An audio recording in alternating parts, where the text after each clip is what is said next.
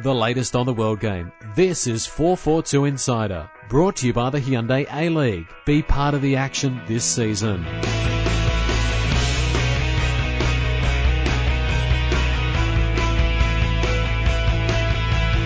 Hello and welcome to your own little piece of football in history. This is the 442 Insider podcast, and this is the last podcast of Trevor Trahan, soon to be former editor of 442. Yep. Show 141, I believe it is as well. 141. Have you been on all of them? Who would have... Well, yeah, other than the odd one I missed from holiday or whatever, but from that first pod, well, pod 0, the trial pod with Colin. Hello! Former host. All the way through. Incredible. Brilliant. Also joining us for this memorable occasion, Kevin Ayres, online editor. Welcome, mate. Hello, mate. Right, let's get into it. Plenty to talk about as the season reaches its climax. Who misses? Newcastle Jets, 1-1, left it late. 90-minute equaliser from Nikolai Topper-Stanley to get back to parity with the Gold Coast. Trev, what do you make of this? Well, I mean, even a draw was a big surprise result, wasn't it, really? How well the Jets are going at home and the rather obvious problems that Gold Coast have had. And for Gold Coast to run it that close to picking up a win, I mean, the Jets could have... I mean, they're still looking very good for the finals, and it would be a massive surprise if they slipped out. They would have all, secured finals football with a win there. So, a bizarre result, really, wasn't it? Kev, is the Gold Coast sort of form in picking up points like this with the squad that they're putting out these days? Is that a sign that, third to sixth is pretty average in the A-League? As in, we've got two sides that are not head and shoulders, but on their day significantly better. And I wouldn't necessarily say third to sixth are weak as such. I think those two are just head and shoulders above the rest. And to be honest, Mariners are slipping badly. We'll come to that later, I'm sure. But I think the thing with Gold Coast at the moment is obviously you've got 11 players there that are playing for the futures and trying to they're in a shop window to showcase themselves and are putting in the extra effort. And also I think there's a lot to be said for Mike Mulvey's efforts in the coaching role. Miron was eccentric in his approach to tactics and so forth. Mulvey's a bit more conventional and possibly getting more out of the lads as a result. And at the end of the day, I think Gold Coast United have some very, very talented youngsters there. And they were paying $8 for the win. I had a sneaky $10 on them. Oh, that hurts. And once again, I don't know how many times this season I have been denied a decent payout in the last 3 minutes of a match. Especially, yeah, it's a nightmare for reporting purposes and gambling purposes, isn't it? In the league, there always seems to be a late goal. All right, Melbourne Heart drew 1-1 Wellington Phoenix. Heart took the lead before Paul Eiffel's strike. Eli Babal put them in front, continuing his good form this season, before Eiffel levelled with a rifle on 80th minute. Yeah, I mean, we said favourite, Paul Eiffel, coming good just at the right time of the season. Yeah, I mean, it's still called the Paul Eiffel Player of the Year award, isn't it? After he'd done a 2 a.m. interview to talk about him winning, and yeah, I mean, he's integral to Wellington's chances of how they're going to go in the final, and the fact that they're able to pick up points away from home now. That sort of niggling injuries he had at the start, they just looked like a completely different side as soon as he came in. But a sort of result you'd expect, wouldn't you? Heart look like they're going to do enough now to make the finals, and the same for Wellington. Well, the only team with more Heart have drawn 8 games this season, lost 8, won 9. Mini hissy fit from Fred when he substituted. Did you see that?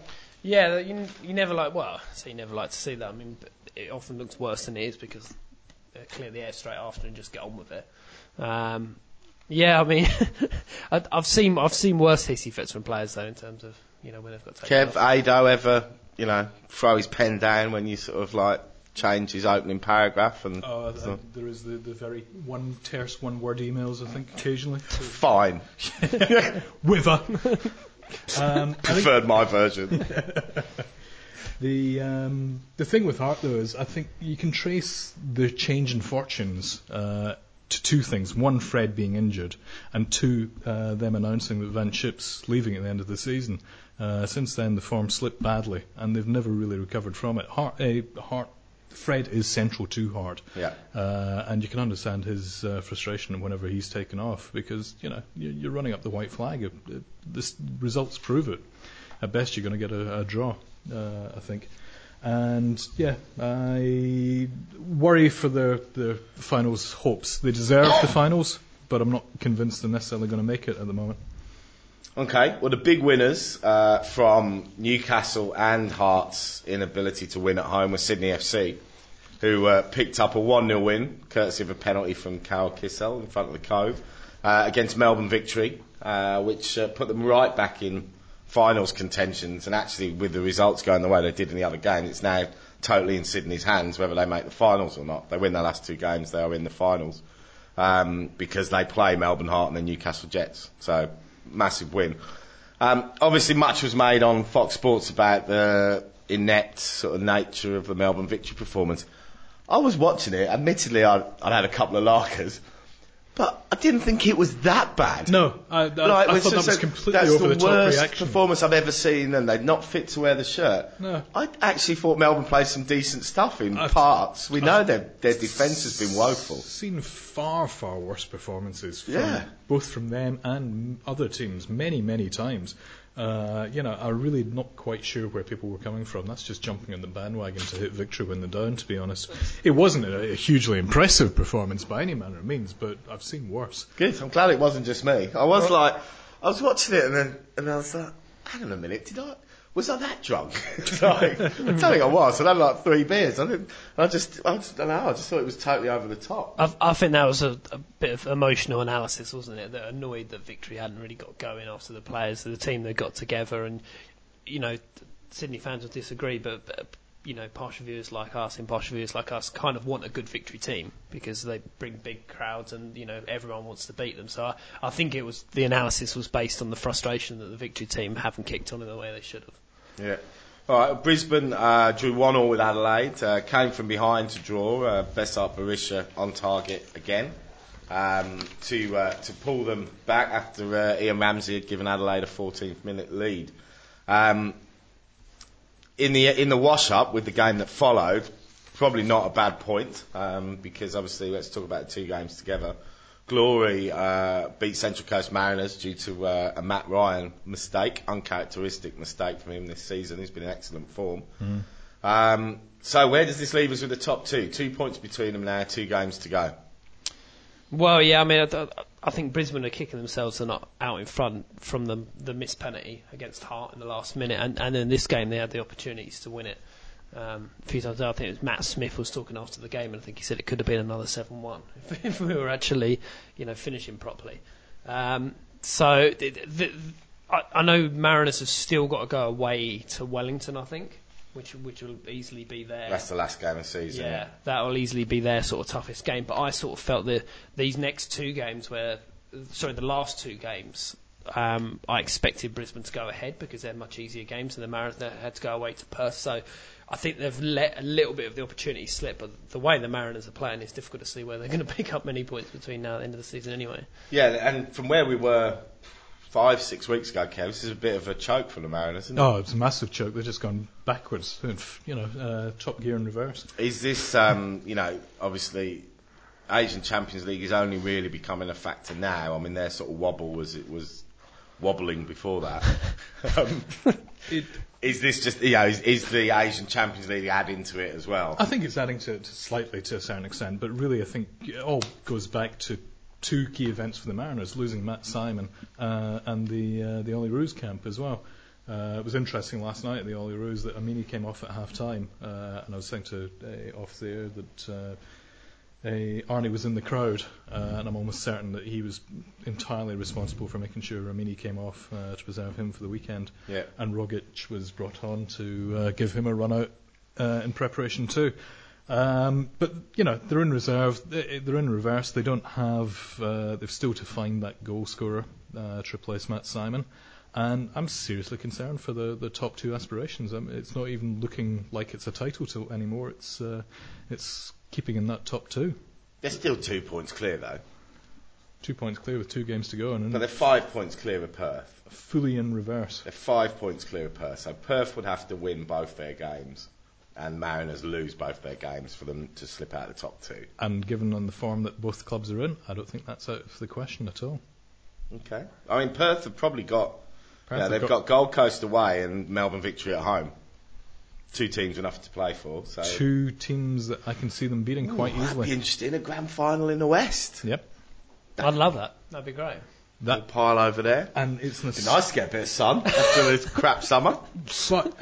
You think of the crap start that Perth had to the season, how close they could be to topping the table if they hadn't destroyed the first half dozen games, or the games 3 to 8. It's an impressive turnaround, and it's what they deserve because the squad is excellent. It's a brilliant squad, Perth. Yeah. It's Also, balanced. I mean, the fact that Brisbane could lose 5 games on the bounce and still be where they are, is tantamount to that. All right, that is it. I mean, let's just quickly run through the ladder as we've been alluding to it throughout. The Mariners are top. Everyone's played 25 games, so 2 games to go. Mariners top on 45 points. Brisbane second on 43.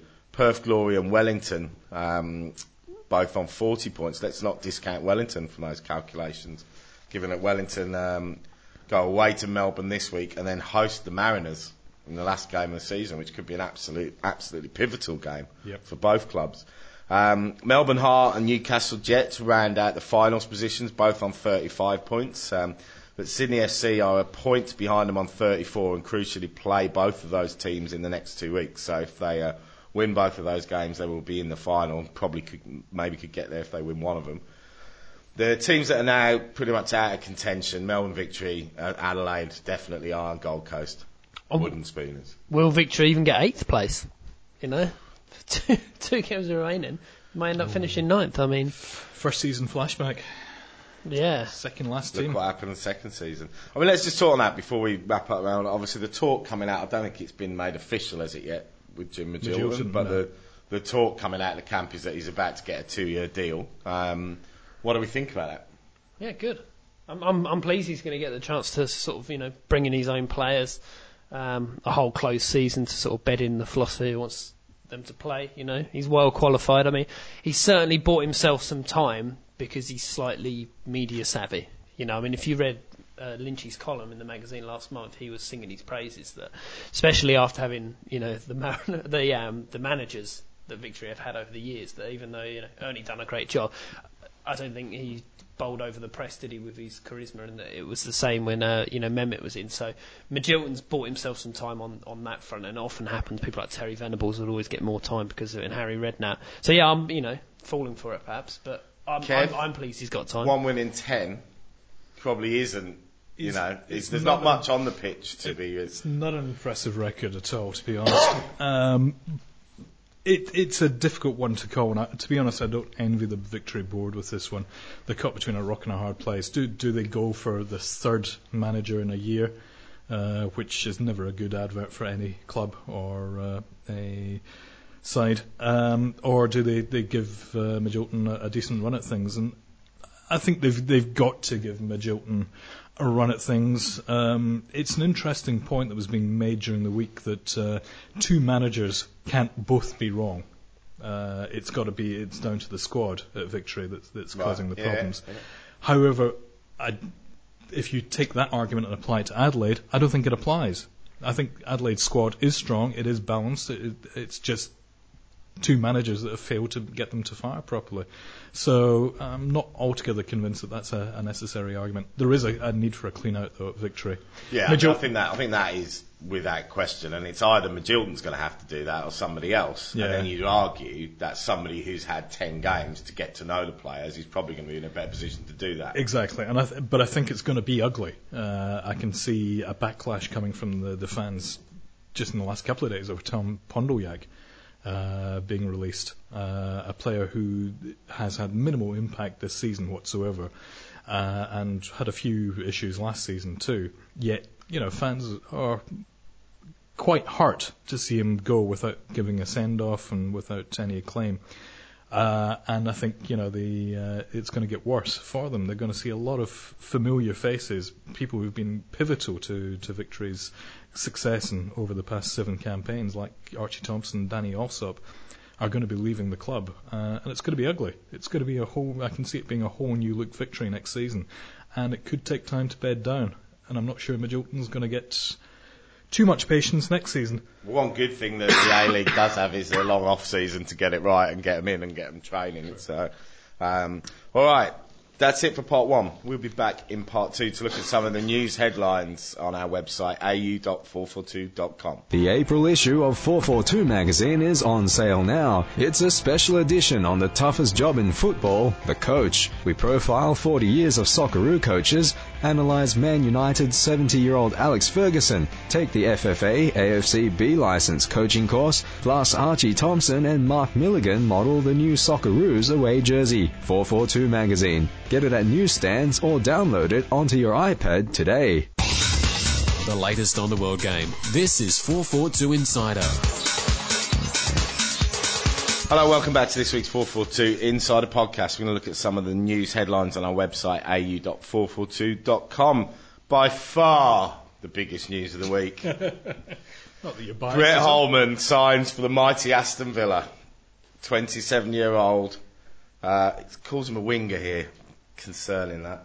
I'm very concerned by Alex McLeish's comments. Looking for, signed him as a winger, wide midfielder. No. That's Heskey's position. Anyway, what do we think? Move to the Premier League for Brett?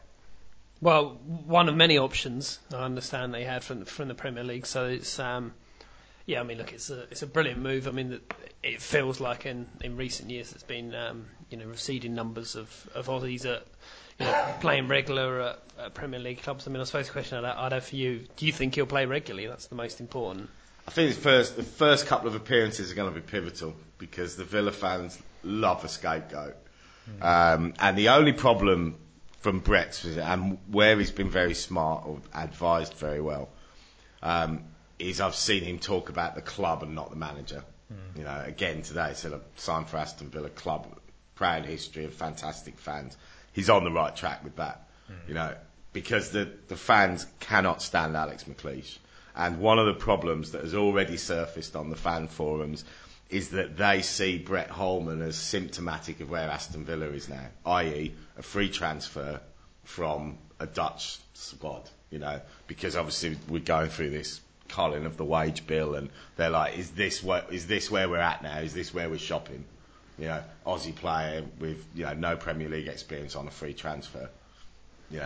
I'd point to Tim Cahill and say, well, he was $1 million, and look from Millwall, look where he's gone to, But then there's a lot of people, overwhelming reaction, which again is quite interesting. When we've talked about this, Trev, when you've done that feature with the mag with what overseas fans think, was Brett who? Like probably 3/4 of the fans didn't have a clue who he was. No. Well, they wouldn't do. I mean, the number of people that follow the Eredivisie watch the in World the Cup, UK, wouldn't you? Yeah, but they're not going. They've got very blinkered views of Australia and Australian football, and the same for the Eredivisie. I mean, there's just very, very little interest in Dutch football in the UK, so they're just not going to know who he is. I hope he's paid well, to be honest, because I can think of better places he should be going than Aston Villa. I think he is going to be a scapegoat. Mate, Such an Habib Bey acquired was on taste. $45,000 a week, so I reckon he's been paid well. Yeah. Free transfer as well always bumps up your wages a little bit, doesn't it? But Holman is such an acquired taste. I mean, even in Australia, it's taken us years to accept.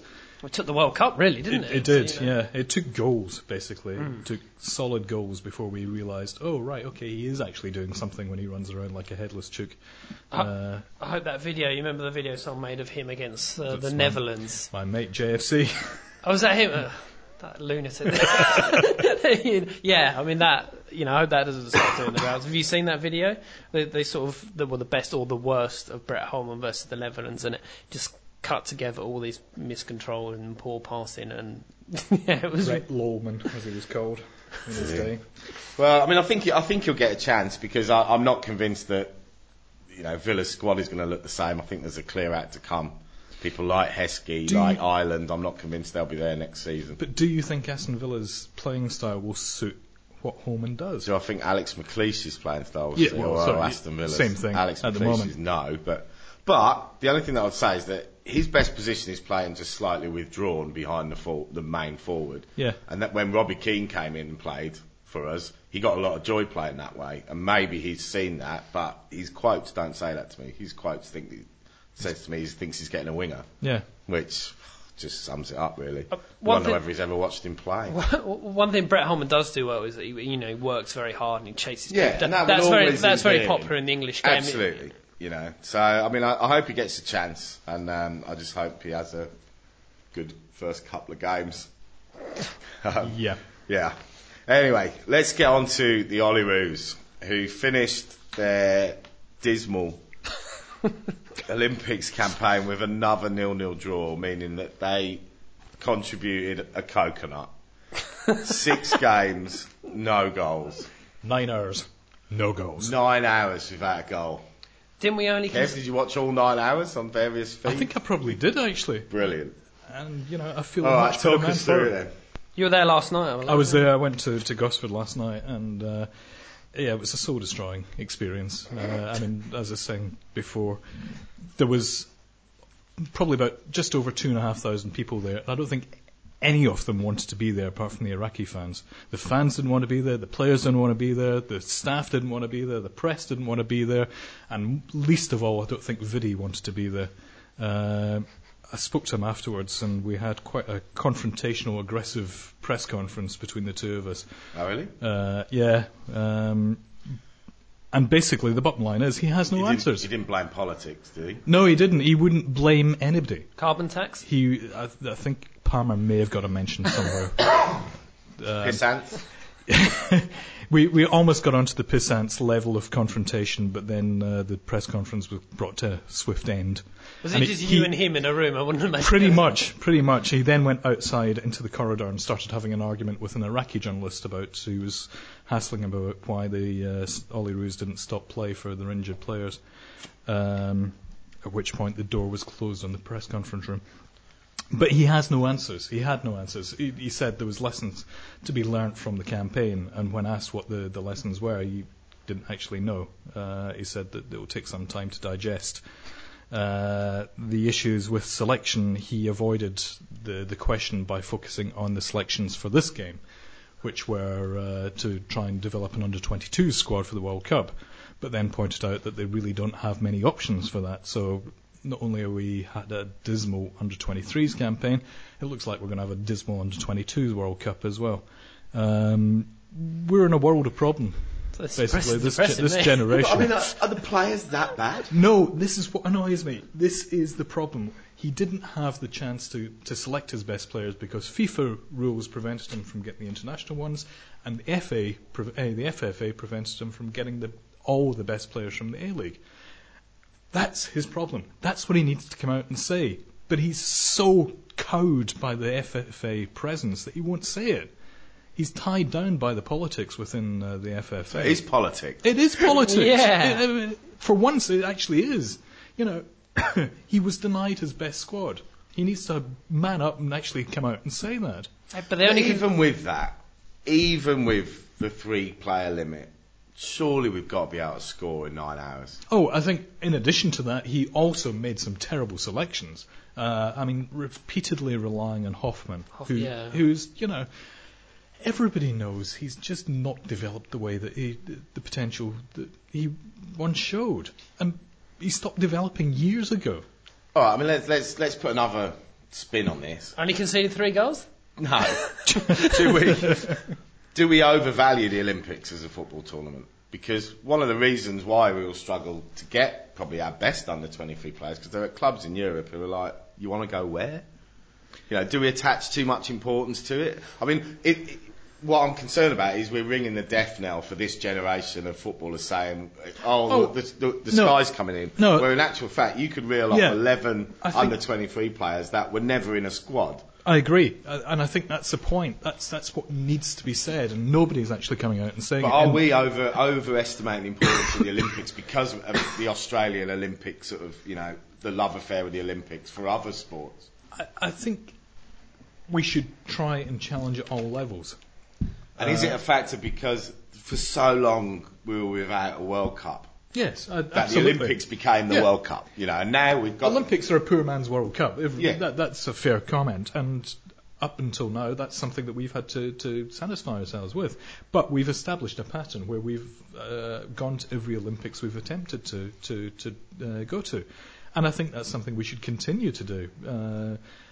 But it's not so much getting to the Olympics. It's the fact that we, as we said, we went 6 games, 9 hours without scoring a single goal, without really threatening much at all. We scored 2 goals that were disallowed in Uzbekistan, and other than that, we weren't unfairly done by.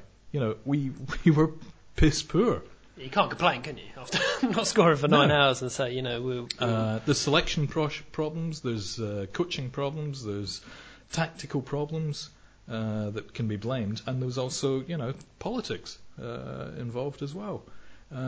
But that's where the problem, I think, lies, rather than not actually going to the Olympics and not being at the Olympics.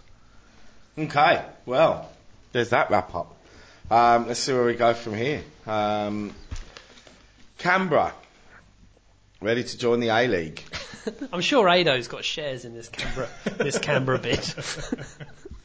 Apparently there's been a meeting this week between Ivan Slavic and Ben Buckley, prompted from Frank Lowy's conversation with Bozza on Fox Sports FC, where talked about Canberra being in the mix. What do we think?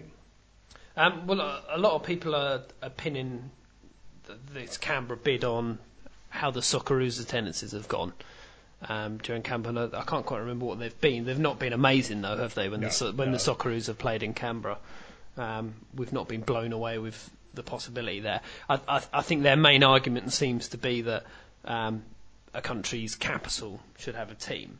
But that's not a very good argument if there's not many people in that capital and they don't get players, they don't get people to the game. Yeah, but it depends what your expectations are. If you're looking for a Melbourne Victory type crowd, you're not going to get that. No. There's no chance of that. If you're looking for Sydney crowds, yeah, that should be maybe aspirational. But if you're looking for it to match Newcastle Jets or Central Coast, I think Canberra can do that. It's not like it's the first. They've got the W League team that's been successful and got great traction in Canberra. They've done the groundwork. Yeah. This is the model, I think, for what we should have been doing with expansion, which is getting a youth team through the AIS going. We've got the W League team going with great, reasonable success there too. Then we've got the community involved in soccer, in football. Does the AIS become Canberra United's youth team? That's what would be the obvious thing for me to do for it to happen. And I think we're ready for a team. It's a very, very good option, I think, to fill that 10th spot. And then quickly. That gives Western Sydney another year to get things right. Exactly, because it's too important for us to rush that one. Yeah, but by the same token, we've got to remember there's been a lot of work done on West Sydney already. Okay, it didn't actually get followed through, but there is the awareness. It's not like it's in a totally fresh virgin territory. There's an awareness of football in the area. There's an awareness of the A-League in the area. There's an awareness of the need for a team in the area and a willingness for the team in the area. There's community support for a team in the area. So going into Western Sydney in a short space of time isn't the same as suddenly opening a franchise in Gold Coast United and Gold Coast or Townsville. It's not going to be a rush job in the same way. And I think we could, if need be, push one through and it still be a success. Okay. Staying with Aidan, another one of his exclusives, Phil Stubbins, former Adelaide United assistant coach. He's now coaching in the Thai Premier League and revealed that he was very close to signing Archie Thompson. But it was he signed Paul Reed and tried to make it a double swoop on the A-League with Thompson as well. So, Kev, this backs up your earlier comments on the fact that we're going to see potentially some of the biggest names in Melbourne Victory's history out of the picture soon. Yeah, I think so. I mean, there is a broom coming through that's going to sweep away some of the old guard at Victory. I'm not actually convinced that Archie Thompson is necessarily one of the ones that should be going, to be honest. I'm a huge Archie Thompson fan. He's an absolute legend for Melbourne Arguably Victory. been one of their brightest lights this season. Yeah, I mean, he's had a shocking run of form in the late half of the season. Always gives everything, always gives 100%. Exactly, and there was a reason Holger brought him back into the Socceroos squad, and it wasn't just a token appearance, it was the lift he gives the rest of the squad. We talked about it in a podcast a couple of weeks ago. His enthusiasm on the field and the training pitch and everything else, you can't buy that. That's the sort of thing. Clearly, Police United couldn't buy it. Police United, who have Sting as their sponsor. Have you seen the name of their chairman? Yes, no, I can't remember what it is. Chewbacca. Warapong Chewbacca. Yeah. Brilliant. Fantastic. I think the thing about Archie is that he's, I'm a big Archie fan too, but I'd imagine he's one of the bigger burdens on the wage bill. And if you're talking about a clear out and having some moving room to get in the players you need, he might be the type of player at his age that you'll need to move on to do that. Yeah, I think Danny Alsop, another Victory stalwart, had his time away and come back again. I think he's one that we could lose without losing too much sleep. And then the whole midfield and most of the defence can exit. Have they got a midfield, Melbourne? That's the thing, isn't it? They've just got loads of really good attacking in players. In name, I think there's a few, but in practice, not so much. Adama Traore has been signed by... Done deal? Apparently so. Yeah. Left back, which is a fantastic pickup for them. Very, very good deal. Very good signing. And if that's the kind of quality they're going to bring in, I think that's a really interesting direction for them. And fully endorse that. Okay, Trev, you caught up with Alf Galustian, we both did this week, head of Curva, who's been over doing a few things. He was doing some work with the FFA skill acquisition coaches. Then last weekend he did two free skills workshops for coaches in the skill acquisition league, of which I was one. I was there on Saturday. Very informative it was too. And then he's been running our 442 performance branded Curva coaching diploma down in Melbourne this week. Yep. He was talking about A-League clubs and the need for academies to nurture that young talent. Yeah, it's always a pleasure to catch up with Alf. The guy certainly knows his stuff. And yeah, I mean, one of the main points that came out of a conversation, he was saying that the model that works across Europe and the model that's historically worked for decades is clubs, professional clubs having their own youth academies, primarily focusing on a 10-year plan between 7 and 17. And he's couldn't speak how important that would be for the A-League. The obvious problem is money. is about how you'd be able to fund these academies. In principle, I don't think you can argue and say it wouldn't be a good idea. It's just about, of all the other problems we've got, where would the money come for it? But then with all the other academies that are out there taking serious cash off parents, then... Well, the Mariners have this is only based on the forum comments I was reading below this story. The Mariners do have an academy, and I think they were saying it's about 1,100 a year or something. So it would be possible, as you say, that there's parents that are doing it. But then again, isn't the point in the academies to identify the best young players and put them in, not the ones that can afford to go into any youth academy? Yeah. Yes. It's a bit of a can of worms at the moment, the cost of football for youngsters, and whether coaches should be paid to coach under 6s, under 8s, and all the rest of it. And the cost of the fees, $1,100 is quite a lot. But can you buy talent? You can make it. But I mean, on the cost issue, our kids, I coach in the New South Wales Skill Acquisition League, Sutherland under 11s. They pay $990 for a 42-week program 3 times a week. It works out at $4.89 per session with us. So I don't argue against the value for money, and I think it's a good idea, but bugger me, it's still a lot of money though. If you've got a couple of kids as well, we've got a lot of our parents who said that they couldn't believe how cheap it was for what they get. It's three nights a week and games every weekend. I'm sure, I have no doubt at all that it's great value in that sense, but it's still a lot of money. The top line is a big amount, chunk of coin. But if you've got a girl, as one of the parents were telling me, it pales into insignificance between her daughter's dance tuition and outfits and stuff. Yeah, Oh, I know it's true. that we talk about it compared with the AFL and the NRL, which both massively subsidise their grassroots. But that's a complete change in the way that football's set up. Which, coming on to that, how important is getting proper coaching for youngsters? Critical, absolutely critical. You wouldn't let your kid get in a car with an unlicensed driver. So I mean, of course, we're talking the spectrum between kickabout football, which is fine, but even at that level, I would say that they should have at least done a grassroots certificate, which is three hours, and it's free. There is no excuse for doing that.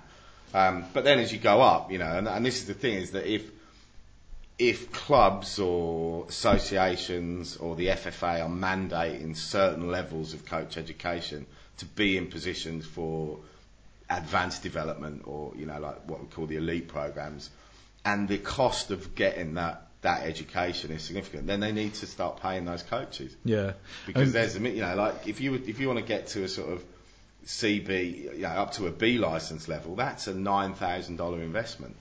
Yeah, that unless the clubs are going to pay that, then you've got to expect that coaches that have invested in their education to have the chance to get that back. I think. Yeah. So at the moment, in your club, for instance, do coaches get any recompense at all? We get a small amount of expenses at the end of the season. Yeah. But it's not.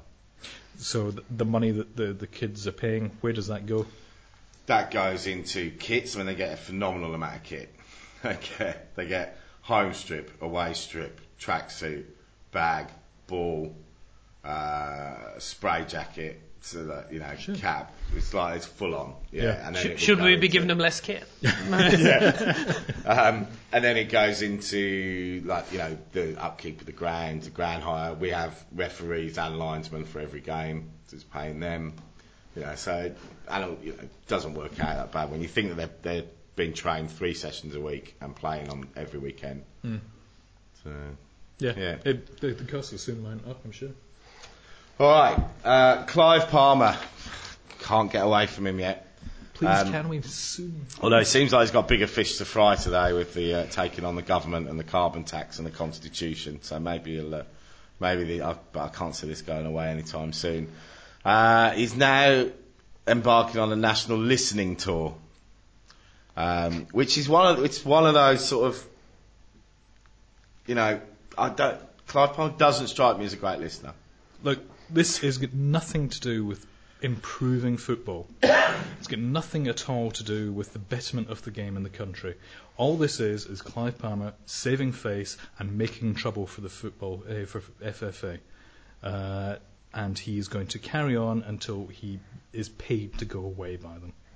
That's all it is. It's nothing at all to improve football, and anybody who thinks it is being a mug.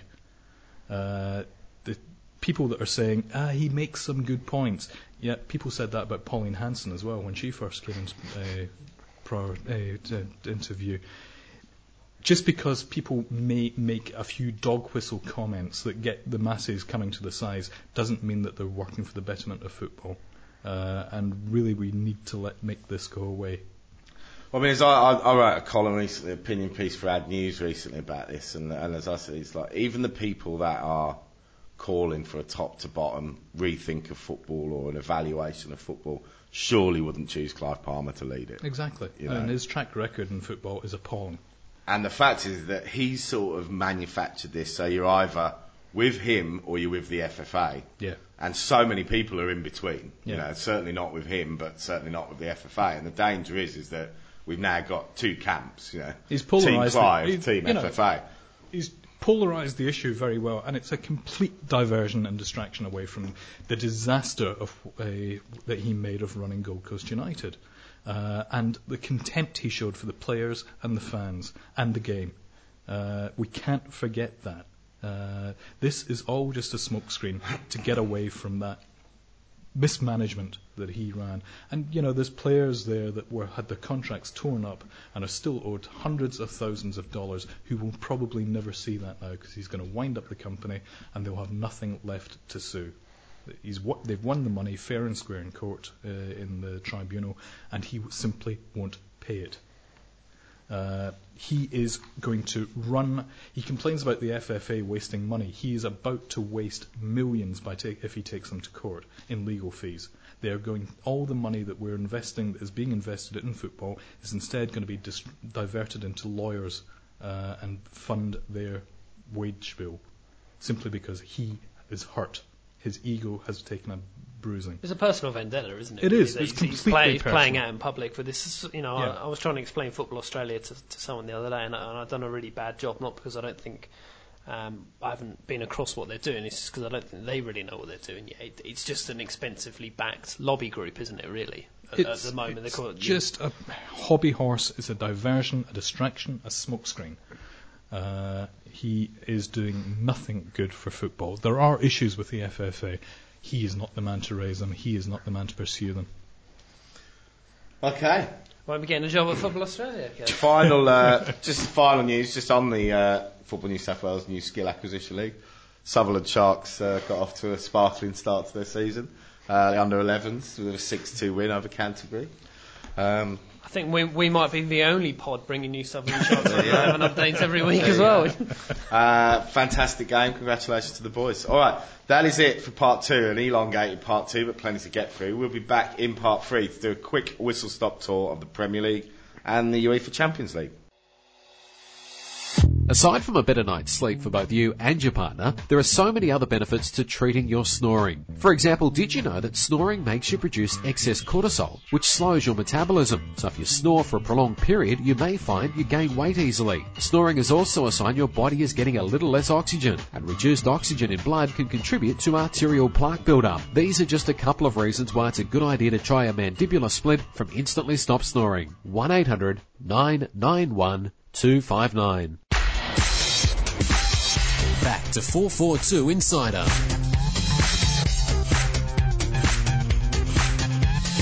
Hello, welcome back to part 3 of this week's 442 Insider podcast. We are going to turn our attention to UEFA Champions League, where the quarter-finalists were decided today.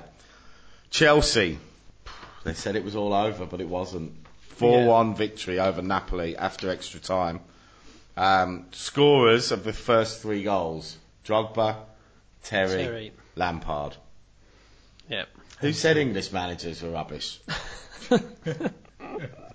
John Terry's just got Chelsea to the quarterfinals. Yeah, that little tactical shout out he was doing at the end as well was incredible. First thing to say, I don't think it was ever like a complete mission impossible, some people called it. I mean, a 2-0 result. 2-0 result would have put Chelsea through at home with the sort of players they've got. I think the thing was that everybody knew that Napoli would score. Yeah, well, I mean, so they knew that Chelsea had to get 4. So that was the question, I think. Yeah, but I mean, which they did, and I think everyone went overboard on Napoli the previous game when they managed to beat Chelsea. I mean, Chelsea took the lead in that game, and Napoli fought back well. But I suppose it's a hell of an achievement for Chelsea to get through at that point, but not the biggest surprise I've ever known in Champions League results. And that keeps a little bit of English interest in there as well, especially for Chelsea, who currently are looking like they've got their work cut out to make the top 4 in the Premier League. I'm not sure how far they'll go. They'll probably go as far as until they meet Barcelona or Real Madrid. Is the best they could hope for. Okay. AVB, Kev must have been, turning in his Japanese style pod thing. It was interesting seeing the effect that Di Matteo's had since he came in. He's just reverted to playing tried and trusted. Well, apparently he's as unpopular as Villas-Boas with the players. That was the word from inside the camp. Really? Oh, right. But maybe that's it. Maybe he's just gone, I'll just stand on the touchline, you run it. Yeah, I'll wear the suit, you do the stuff. But that's sort of, that's hiding the real issue, isn't it? Villas-Boas was brought in to overhaul that squad. Yes. Instead, the squad overhauled him. Yeah. But somebody's got to do that. Yeah. Because John Terry, Frank Lampard, Didier Drogba can't keep playing at the level that they're playing at forever. No. The thing is, though, I don't think AVB had the authority with the players to be able to do that. It needs, when you're coming in, you're going to tackle a big thing like that with such big personalities, you've got to be bigger than them, and you've got to have the proven track record, not just with one club doing very, very well with that one club, but you've got to have more of a track record to overcome those kind of personalities. So it's going to take a bigger man to come in and do that. And that's why they want the current Real Madrid manager, because that's exactly his personality, isn't it? Exactly, That's what he's a specialist at, is dealing with egos, which is why he's a good modern manager. Yeah. But I don't think he'll go. I don't think it's that appealing an option for him really at the minute. Not really, and you sort of think that, let's say I don't think they will, but let's say they won it this year, then I don't think Mourinho would want to go back there. The only reason Mourinho would want to go back would be to deliver them the European Cup and go, there you go. Yeah, There's exactly. your full set. All right, on Mourinho, Madrid 4, CSKA Moscow 1, so qualified comfortably after a tricky away leg. Couple of sevens registered in the Champions League. I guess, is that a signal that this was probably a weaker Champions League last 16? Bayern Munich 7, FC Basel 0. Chippers thankfully missed out on that one. Good game to miss. Inter tweeting pictures of him half naked in the laundry. Really? Did you not see that one last week? No. Some very interesting pictures of himself half naked. In fact, fully naked, but luckily picture from the waist up of himself in the laundry. There you go. If you fancy some sexting from Scott Chipperfield, follow him on Twitter. Impressive physique for a man of his age. Oh, was that what he was showing off? I think so. Yeah. Right. So it's like the guys. They go up the gym the whole winter, and then the first day of summer, top off, and go, look what I've done. I thought about doing that a couple of times. Marseille, probably the upset. Two upsets. Marseille got the away goal they needed. Lost 2-1 to Inter in the second leg, but went through on away goals. Goes from bad to worse for Ranieri at Inter. Can't see him. I think he'll last the season now, but not longer than that. I mean, somebody else coming in over the summer up there. AVB. The size of the jobs he's had in recent years, the Chelsea, the Roma, the Inter, he's had some huge jobs, and he's obviously a really nice guy, but cracking agent. Oh yeah, I wonder how much before it ends up being like Sven Goran Eriksson and you end up getting fired from Leicester. Or get the England job. Yeah. Have you seen Sven's bank balance though? Yeah. I would quite happily take being fired by Leicester or Notts County. Yeah, I mean, and Man City. But yeah, I don't think he's, Eriksson's not going to get a big job again, though, is he? Really, I wouldn't think. Eriksson's of retiring age, and he's been with Ulrika Johnston.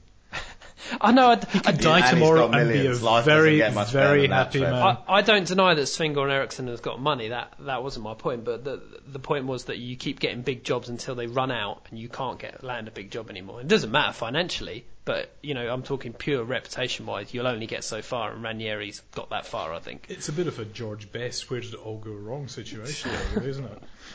All right. Big news is in Cyprus, where Apoel Nicosia progressed at the expense of Lyon on penalties.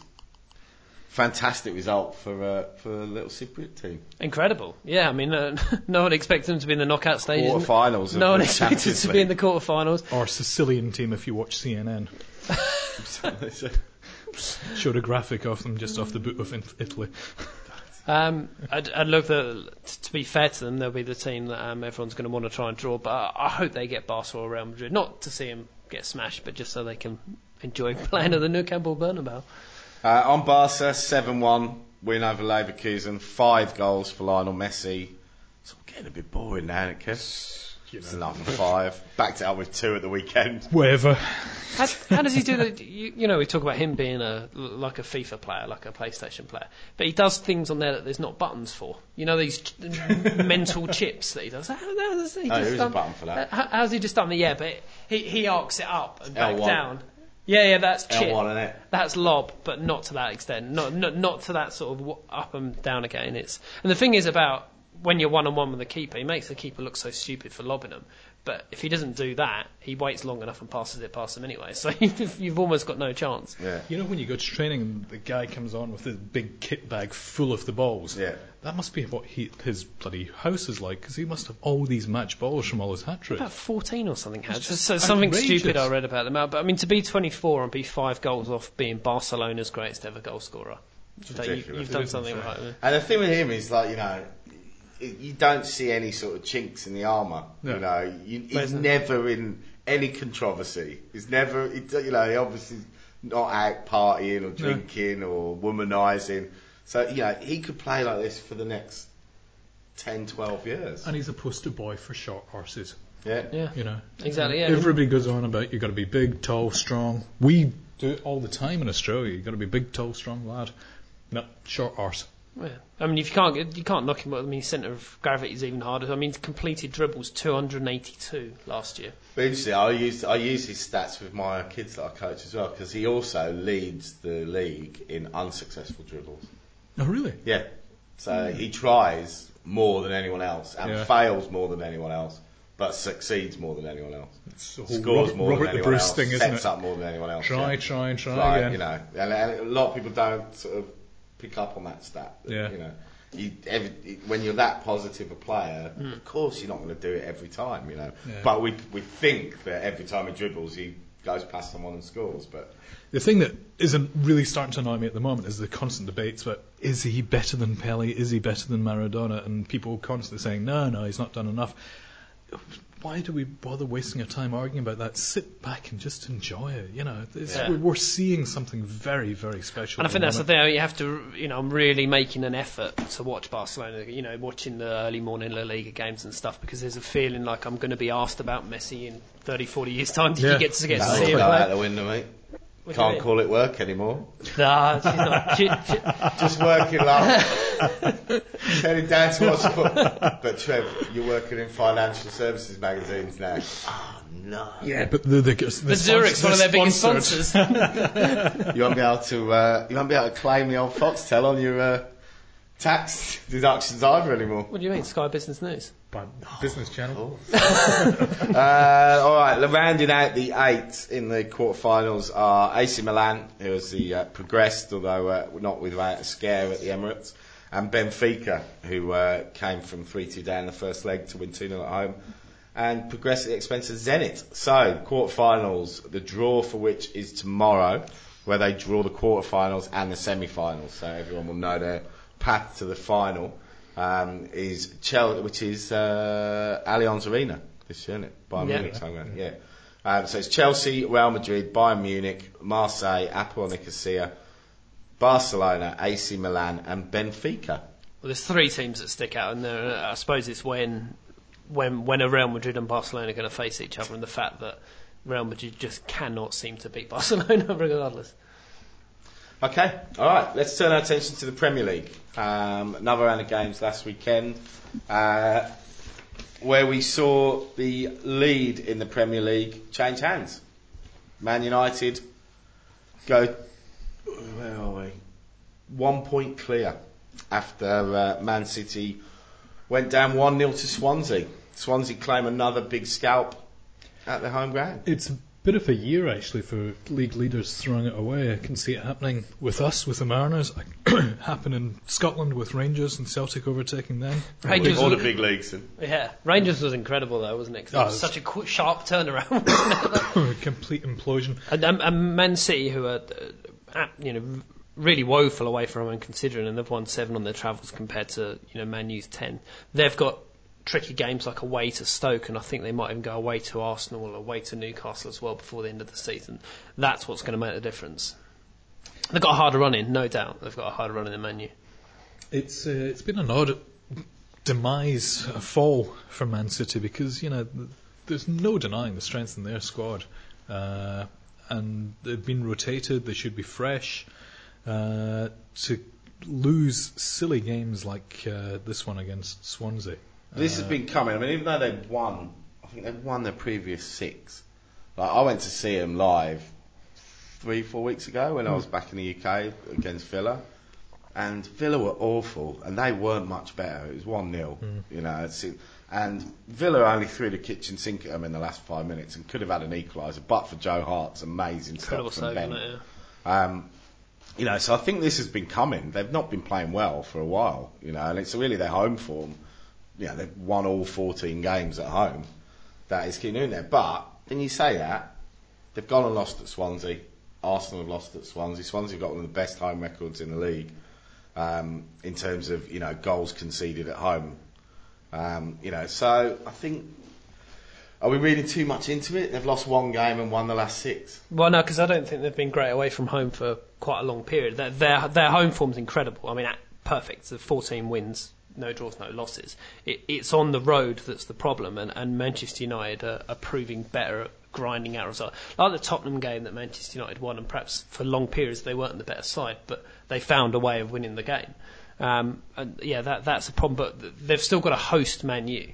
And Mancini's already talked about how important that game will be, and he seemed to talk it up as that's going to decide the title. But despite what they did to Man U at Old Trafford, Man U did go to City and win in the cup, so you couldn't rule them out going and do that again. And also, you don't want to be at this stage of the season, and you do want to be at this stage of the season in the title race, but do you really want to be against Fergie's Manchester United? Because how many times have we seen Fergie oversee this sort of period and get them through to a title? Well, there's 9 games to go. 10 games to go, sorry. It's still all to play for. It's a point.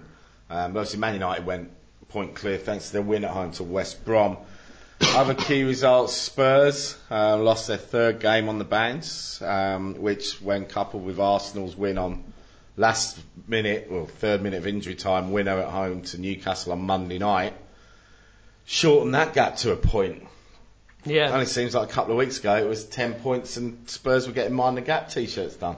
Yeah, exactly. And with Chelsea coming through strong as well, Tottenham might. I still think Tottenham will be top 4. I can't see them dropping out, but it's tightened up remarkably quickly in this 3rd to 5th position. But Spurs still done very well, but you can see Redknapp's number of days I go through PA to put it on the website, and Redknapp's coming out talking again about the England job. Bringing Scholes out of retirement, and I was thinking, hang on, he's not even the manager. It's doing so many England bloody press conferences for a man who's really should have his mind on other things at this time of the season. And not been approached yet. Exactly, either, if we believe that. Yeah. I think he could have stamped that. He just said, well, look, I know you're going to constantly ask me about England, but I'm not answering any questions. Well, apparently the FA have sent a letter out to all journalists in the UK asking them not to speculate or bring it up at press conferences. That's not going to make any difference, is it? No, they totally ignored it, obviously, but they it's just going to encourage them. What else? Newcastle obviously lost at Arsenal, but are still in the mix potentially for a Europa League spot. Sensational season for Newcastle, it really is. Liverpool, big win over Everton. Strange team selection from David Moyes, obviously resting people with a view to the FA Cup game. Yeah, I found the reaction to that quite surprising, to be honest, because Everton have been punching above their weight. Moyes has been with Everton for 10 years, and I reckon they've probably been punching above their weight for every one of those 10 years.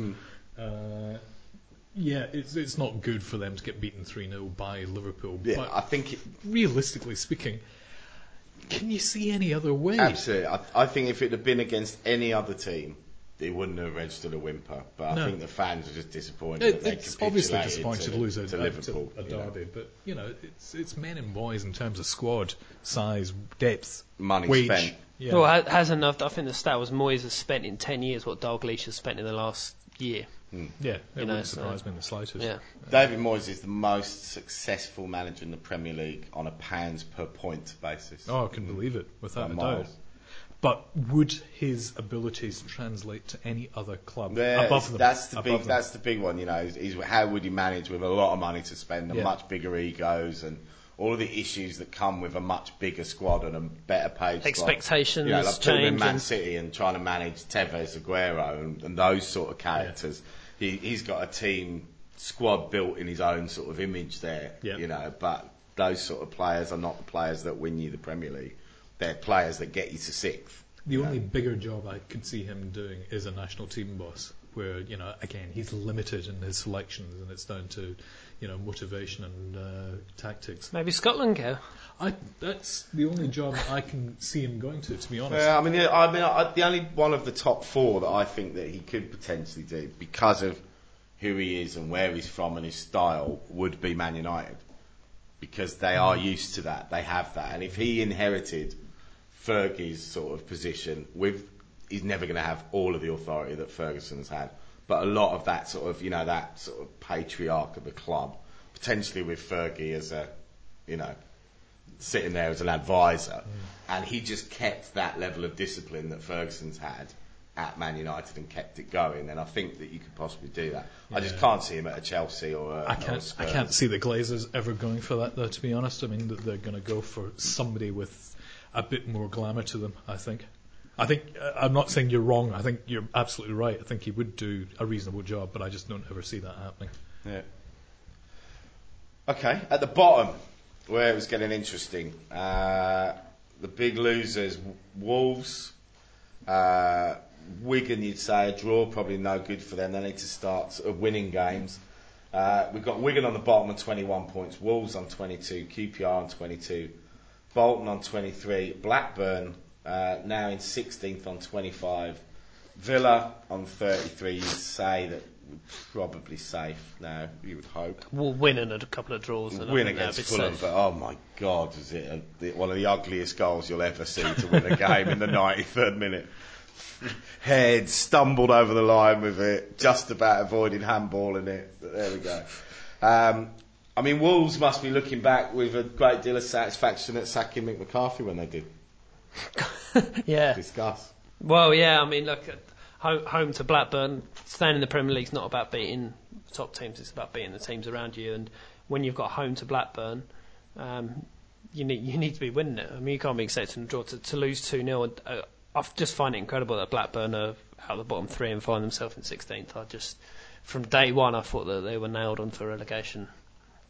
And QPR. I must admit, I loved Mark Hughes as a player. I used to really like him. I think it's because he used to play a bit like me. But I can't stand him as a manager.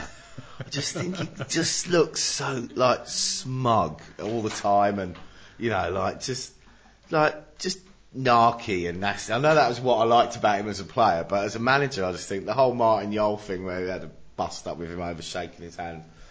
And part of me would love him to go down, actually. Yeah. Having left Fulham saying that they didn't match his ambition, to then take the QPR job, spunk a load of money in the January transfer window, and then go down. Yeah. The only hope would be that that he ended up having to stay there. And part of the I was reading this week is that QPR would be in an awful lot of trouble if they went down, because I don't think hardly any of their players are on sort of contracts to legislate for that. A lot of clubs now, when you go in, you will have a 2-tier contract. Right, yeah. And it says you accept this if we're in the Premier League, and you are signed to accept this level of wages if we find ourselves in the Championship. Right. And that's where a lot of clubs get into trouble, is when they get relegated and they don't have those contracts. Huge wage Everyone's still on the big Premier League wages, and they don't want to leave. Yep. And no one wants them because they've just been relegated, and the club's stuck with this massive wage bill, and all of a sudden a $30-40 million hole in their budget. 6 times the income for a Premier League club compared to a Championship club, apparently. A huge gulf in difference. But having said that, I don't think QPR deserve necessarily to go down. I quite like them to stay up, because I would quite like to see all 3 promoted teams stay up for once. Yeah, I think it more interesting. Blackburn, the fans don't deserve to see them go down, but Jesus, the club deserves to go down. The way the chairman's treated the club. Yakubu's having a marvellous season. He's a great sleeper if you've got a fancy football team. Just keeps notching up the points. Everything seems to go through him. And almost single-handedly saving the club as a result. We're getting into that part of the season where we've got that middle band of teams that don't really have anything to play for. So the Fulham, Swansea and Norwich, just a quick word about them. Great performance from both of them, both on the same points, in different ways. But again, with Swansea's win over Man City, it wasn't a fluke. They did it in the right way, just the same as beating Arsenal there. So credit to both young managers there, Brendan Rodgers and Paul Lambert, who have done exceptionally well their first tilts at the Premier League. All right, Trev, do you want to do a quick wrap up of top of the Championship? No, no. Come on. Not really. You always wanted to go into it when you were top. Well, Where are you now? If we win our game in hand, we'll, or even if we draw our game in hand, we go back into the top two. But yeah, it's Southampton and Reading at the moment. Reading on incredible form. They won 8 on the trot. They drew against Doncaster last week, but they propelled themselves. Adam Federici, Player of the Month, really, Championship doing Player awesome. of the Month. You know, doing really well. I mean, West Ham in third, but sort of Middlesbrough, Brighton and Hull below them. It looks like it'd be 2 from 3 of the Southampton, Reading and West Ham, but there's a real curse. You know, West Ham are currently third. There's a real playoff curse that the team that goes well all season in the top slips just down into third, normally crashes straight back out of the playoffs. It's the team that has the momentum, you know, going forward that makes the difference. But our game in hand is against Peterborough, and we pick up a draw and we're back in the top 2, so still confident. Okay, all right. Well, let's hope that Adam Federici and there's a couple of the younger lads also at Reading, isn't there? Alistair Edwards. Oh, that's right. Yeah. Right. They tried to get Rogic as well, didn't they? So yeah. All right, that's it for part 3. We'll be back for a very short part 4 where we'll just preview quickly this week's A-League round 24. The April issue of 442 magazine is on sale now. It's a special edition on the toughest job in football, the coach. We profile 40 years of Socceroo coaches, analyse Man United's 70-year-old Alex Ferguson, take the FFA AFC B licence coaching course, plus Archie Thompson and Mark Milligan model the new Socceroo away jersey. 442 magazine. Get it at newsstands or download it onto your iPad today. The latest on the world game. This is 442 Insider.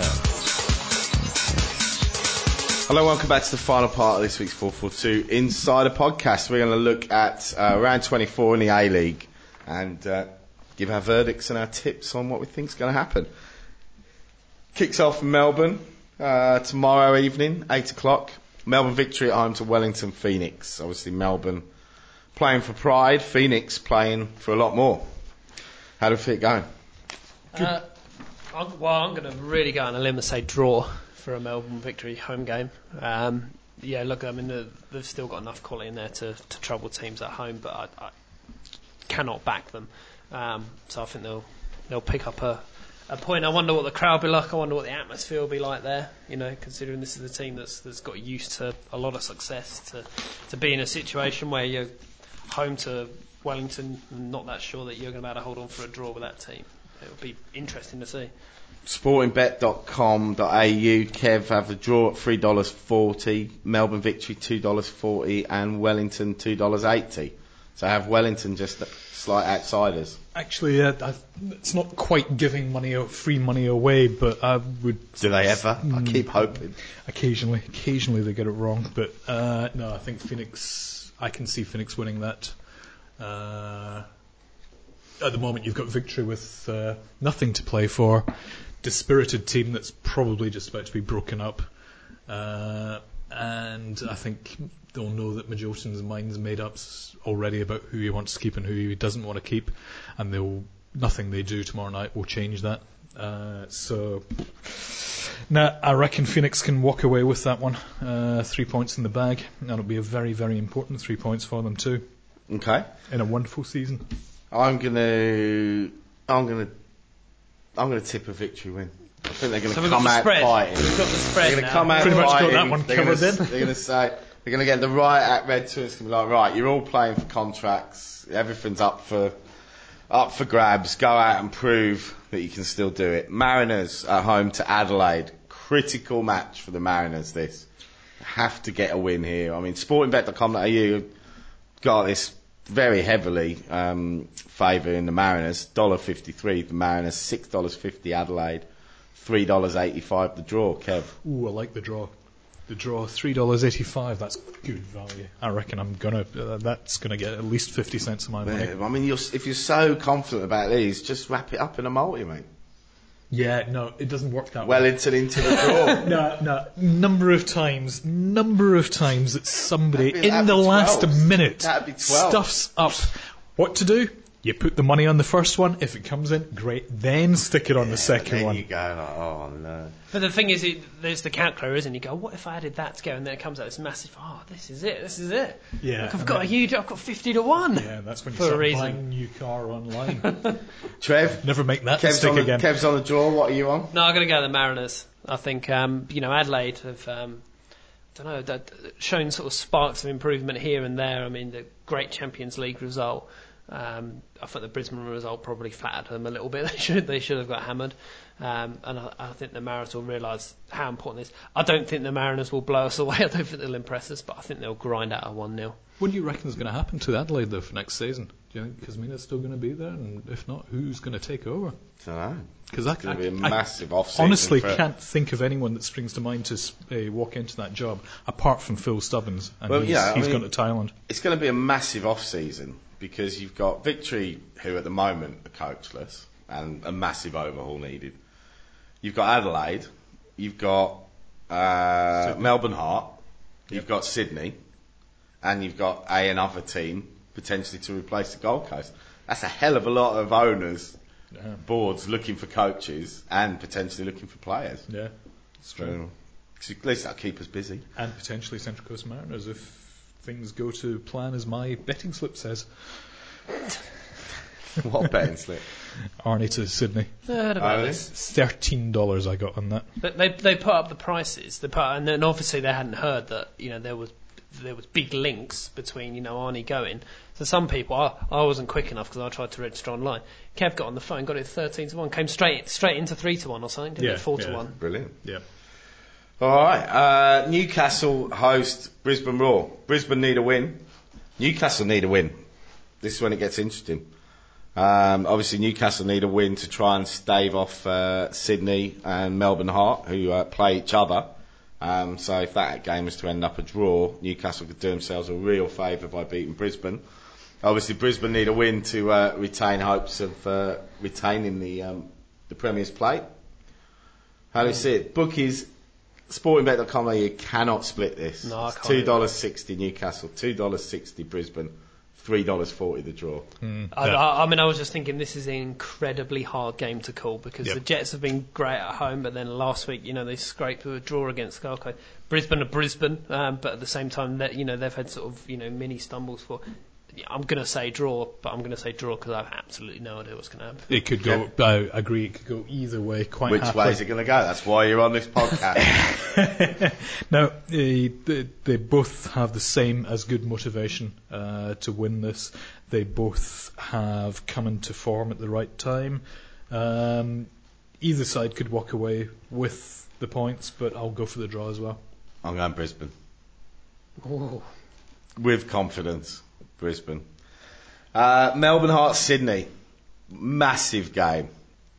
Absolutely massive game this. Amy Park. Saturday night. 7:45. Beautiful. And especially as what they'll know about at this point how the Jets got on against Brisbane. I mean, Hart can easily slip out of they will slip out of the finals position if everything's gone wrong for them. In that case, I think this will be another draw. I think it'll be edgy.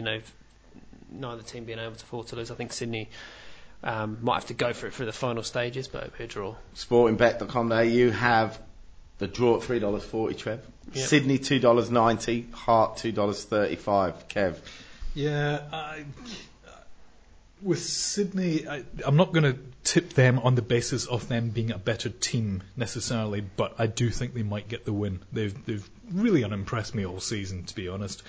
But I think they have more quality in this side that if, with the motivation they've got for this game, they can pull off a win here. So I think they're going to get it. I think Hart have just been a bit too complacent for the last couple of months, and I haven't seen that drive and determination to seal their place in the finals enough, whereas Sydney are still desperate and kicking. And they have the quality, even though they've gotten underwhelmed.